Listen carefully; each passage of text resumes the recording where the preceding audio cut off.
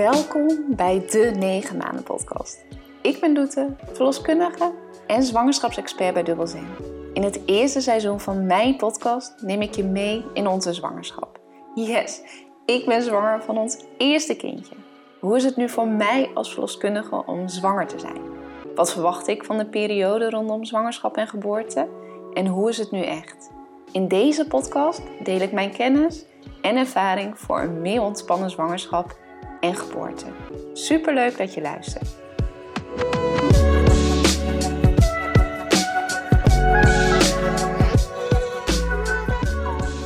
Oké, het is natuurlijk best persoonlijk en misschien zelfs wel intiem dat ik onze zwangerschap zo intens met jullie deel en zal delen. Maar eigenlijk is het gewoon wie ik ben. Ik deel graag. En ik hoop dan ook dat je herkenning, maar ook vertrouwen mag geven. Want ik ben namelijk ook op zoek naar bevestiging. En ik hoop dat mijn ontdekkingen en tips je dus vertrouwen, maar ook positieve vibes mogen geven. Wanneer je probeert om zwanger te worden, wanneer je zwanger bent of misschien zelfs daarna. En dan over deze week. Deze week lijken mijn borsten wel centraal te staan. Zelfs Heinz' app, tuurlijk schatje, heeft het erover. Zo zegt de app dat de baby in absolute zin razendsnel ontwikkelt, in groei en ontwikkeling, maar dat mijn borsten deze week toch echt winnen. En ze zijn inderdaad sinds deze week al wel een cupmaat groter. Ik heb zelfs al een nieuwe BH moeten bestellen. Hij kijkt er dan ook met veel blijdschap naar, maar dat is eigenlijk ook alles wat hij ermee mag doen. Ik heb eigenlijk nooit gevoelige borsten, ook niet tijdens mijn menstruatie. Dus dit is voor mij echt wel een duidelijk zwangerschapssymptoom dat ze en groter en gevoelig zijn. Daarnaast ben ik sinds dat ik weet dat ik zwanger ben kortademig. Ik merk het vooral met trap oplopen, maar ook wanneer ik bijvoorbeeld de podcast opneem. Dan voel ik me eigenlijk net een bejaarde. Ik weet wel dat het helemaal niets met mijn conditie te maken heeft, maar onder andere met het hormoon progesteron. Waardoor je dieper en sneller gaat ademhalen. En dit kan bijvoorbeeld met traplopen wel een uitdaging worden. Later in je zwangerschap speelt dan ook de groei van je kindje mee, waardoor onder andere de organen in verdrukking komen, zoals je longen. Maar daar is nu natuurlijk nog geen sprake van. Wanneer we het toch over mijn conditie hebben, het is wel bijzonder, want ik heb de dag voordat ik wist dat ik zwanger was, een afspraak gemaakt met een personal trainer en ook gelijk een nieuw abonnement met haar afgesloten. Ik heb namelijk jaren intensief gesport, waarbij ik vooral krachttraining heb gedaan. En na mijn knieblessure dit jaar, afgelopen januari, door middel van skiën, stond dit op een laag pitje. En ik had dus besloten om naast wat meer aandacht aan mijn voeding te besteden, ook weer wat meer energie te stoppen in het fitter worden. Ik weet niet of je het misschien herkent, maar met het thuiswerken tijdens de corona-lockdown stond mijn beweging op een laag pitje. En ik vond het dan ook lastig om mezelf te stimuleren om bijvoorbeeld een rondje te wandelen, laat staan te gaan hardlopen. Dus, zo gezegd, zo gedaan.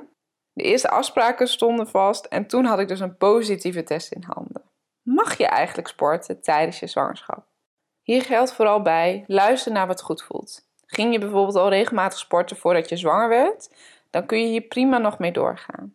Je kunt je training aanpassen op basis wat goed voelt. Bijvoorbeeld minder gewicht bij krachttraining, minder explosief, kortere trainingssessies, geen buikspieroefeningen voor je rechte buikspieren vanaf het tweede trimester en later in je zwangerschap rugligging vermijden. En natuurlijk extra goed water drinken, zodat je temperatuur niet te veel stijgt. Onderzoek bevestigt namelijk wel dat sporten tijdens je zwangerschap gezond is. Je kunt je fitter en gezonder voelen, een betere nachtrust hebben, een gezondere gewichtstoename tijdens je zwangerschap, maar ook minder last hebben van zwangerschapskwalen, vooral tijdens het tweede en derde trimester. En zelfs een beter uithoudingsvermogen tijdens je zwangerschap en geboorte. En ook een sneller herstel na de geboorte. Nou, als je dit allemaal hoort, dan zou je linea recta naar de fitness gaan. En het klinkt misschien ook wel logisch, maar naast dat je gewoon kan blijven trainen, vermijd natuurlijk wel extreme sporten tijdens je zwangerschap. Zoals skiën, paardrijden, bergbeklimmen en duiken. En ben je extreem moe of heb je veel harde buiken of bekkenklachten, dan is het zeker goed om eerst met je verloskundige of je gynaecoloog te overleggen en daarna met een personal trainer wat er mogelijk is in jouw situatie. Wat gebeurt er eigenlijk in de 5e week van je zwangerschap? Dit is de eerste week dat je waarschijnlijk weet dat je zwanger bent. Het embryo, zoals we je kindje dan nog noemen, is dan nog geen millimeter groot, Maar deze bestaat al uit duizenden cellen en ontwikkelt zich razendsnel. Na de innesteling beginnen de cellen zich te differentiëren en ontstaan als het ware 3 lagen. Uit de bovenste laag ontstaat een neurale buis, waar de wervelkolom, zenuwstelsel, haar, huid en ogen uit ontstaan. Uit de onderste laag ontstaat het spijsverteringsstelsel, lever en longen. En tussen deze lagen in ontstaat het mesoderm, waar later de botten, spieren, bloedvaten, de nieren en de geslachtsorganen uit ontstaan.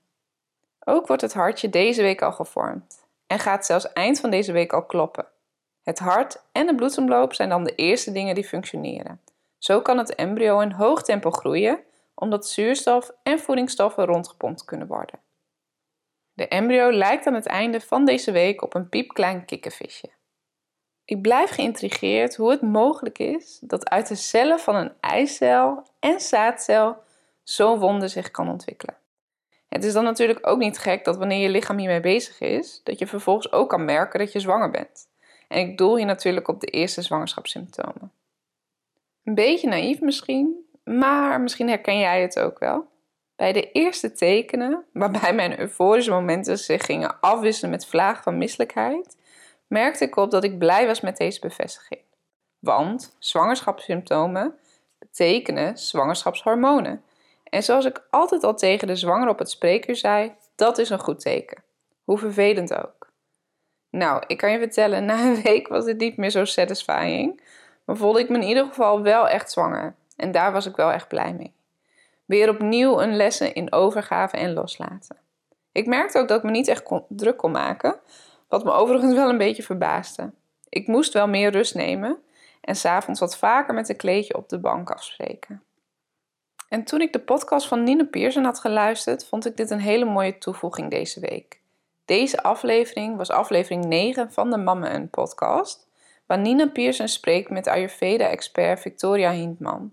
Onder andere komt erin naar voren hoe belangrijk rust is en hoe logisch het is dat je nog beter voor jezelf moet zorgen wanneer je zwanger bent. Ook legt Victoria mooi uit dat het eigenlijk van het lichaam heel mooi is geregeld, dat wanneer de grootste ontwikkeling van je kindje plaatsvindt, je terug wordt geroepen door de zwangerschapssymptomen. Ze spreekt over een fabriek die keihard aan je lichaam aan het werken is daarbinnen. En deze kan dan logischwijze niet hebben dat jij ook nog het uiterste van jezelf vraagt. Eigenlijk precies hoe ik deze fase ervaarde en ook merkte ik dat het beter was om mezelf eraan over te geven. Hoe vervelend de zwangerschapssymptomen nog gaan worden, little did I know so far, maar op dat moment gaf het me wel rust. Mijn lichaam is zo hard bezig om ons kindje te laten ontwikkelen en groeien, als rust dan de best medicine is. Dan kan ik toch alleen maar daaraan meehelpen en even een stapje terug doen. Ben je ook zwanger en merk je dat ontspannen wel een uitdaging voor je is? En zou je misschien meer willen weten over verschillende ontspanmogelijkheden en technieken die je kunnen helpen tijdens je zwangerschap, maar ook tijdens de geboorte? Bekijk dan mijn online zwangerschapscursus op dubbelzen.nl. Met deze cursus heb ik al honderden koppels samen mogen begeleiden naar een meer ontspannen zwangerschap en geboorte. Naast de beginnende zwangerschapssymptomen had ik nog eigenlijk het meeste moeite met excuses verzinnen en het afzeggen van leuke afspraken. Ik merkte aan Hein dat hij dit helemaal niet had, logischerwijze, want hij hoefde ook bijvoorbeeld geen wijntje af te slaan, maar ook geen excuses te verzinnen wanneer hij zich wat moe of misselijk voelde. Dat was wel echt in tegenstelling tot hoe ik het ervaarde. Ik ben nogal een open boek, dus iets verbergen waar ik zo enthousiast over ben is nogal een uitdaging. Maar vooral de dates met vrienden, waarbij wijn te sprake is, heb ik eerst even ontweken. Vooral een 6 gangen high wine die gepland stond, zag ik echt niet zitten. Ik had natuurlijk smoesjes kunnen verzinnen, maar ik drink echt altijd wel 1 wijntje. En dat ik dan ineens ook dingen zoals verschillende soorten kaas niet ga eten. Ja, ik had het eigenlijk allemaal al gevisualiseerd dat dat mis zou gaan. En dat ze het eigenlijk direct aan me zouden zien.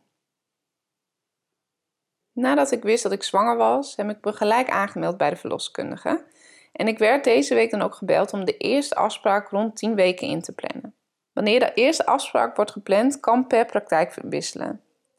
Tijdens deze eerste afspraak wordt er een termijn-echo gemaakt om te kijken of alles goed lijkt te gaan met je zwangerschap. En wordt er een meting uitgevoerd om de uitgerekende datum te berekenen. Daarnaast is er ook een intake tijdens deze afspraak. Er wordt gekeken of er bijzonderheden zijn wat betreft je gezondheid en waar de verloskundige rekening mee moet houden tijdens de zwangerschap. Ze vroeg of ik ook eerder een echo wilde plannen en dat dit mogelijk was rond 8 weken. Ik zei dat dit eerst nog niet nodig was. Als verloskundige heb je natuurlijk een beetje het privilege om zelf beschikbaarheid te hebben tot een echoapparaat.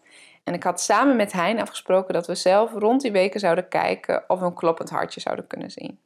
Dit is vaak mogelijk rond 7 à 8 weken zwangerschap. Ik kan me heel goed voorstellen dat je net zoals ik, dat eigenlijk die periode van positieve test tot aan de eerste echo best lang duurt. En dat je graag wil horen of alles goed gaat daarbinnen. Dus mocht je dit willen, weet dat bij sommige praktijken en anders echobureaus zeker mogelijk is om een pret-echo of een echo op verzoek te plannen rond 8 weken. Nog steeds had ik geregeld de meest gelukkige euforische momenten met mezelf, wanneer ik bijvoorbeeld pret-echo's aan huis mocht maken. En sowieso heb ik superleuk werk, maar dit interne geheimpje, dat er een wonder in mijn buik mocht groeien, dat maakt het wel extra speciaal. Stiekem had ik al het liefste van de daken willen schreeuwen, maar hey, dit bewaren we nog even. In de volgende aflevering barsten mijn zwangerschapssymptomen los. Ik geef ook hier tips bij de meest voorkomende zwangerschapssymptomen en vertel ik op welke manier we het aan mijn familie hebben verteld. Ja, al zo vroeg in de zwangerschap.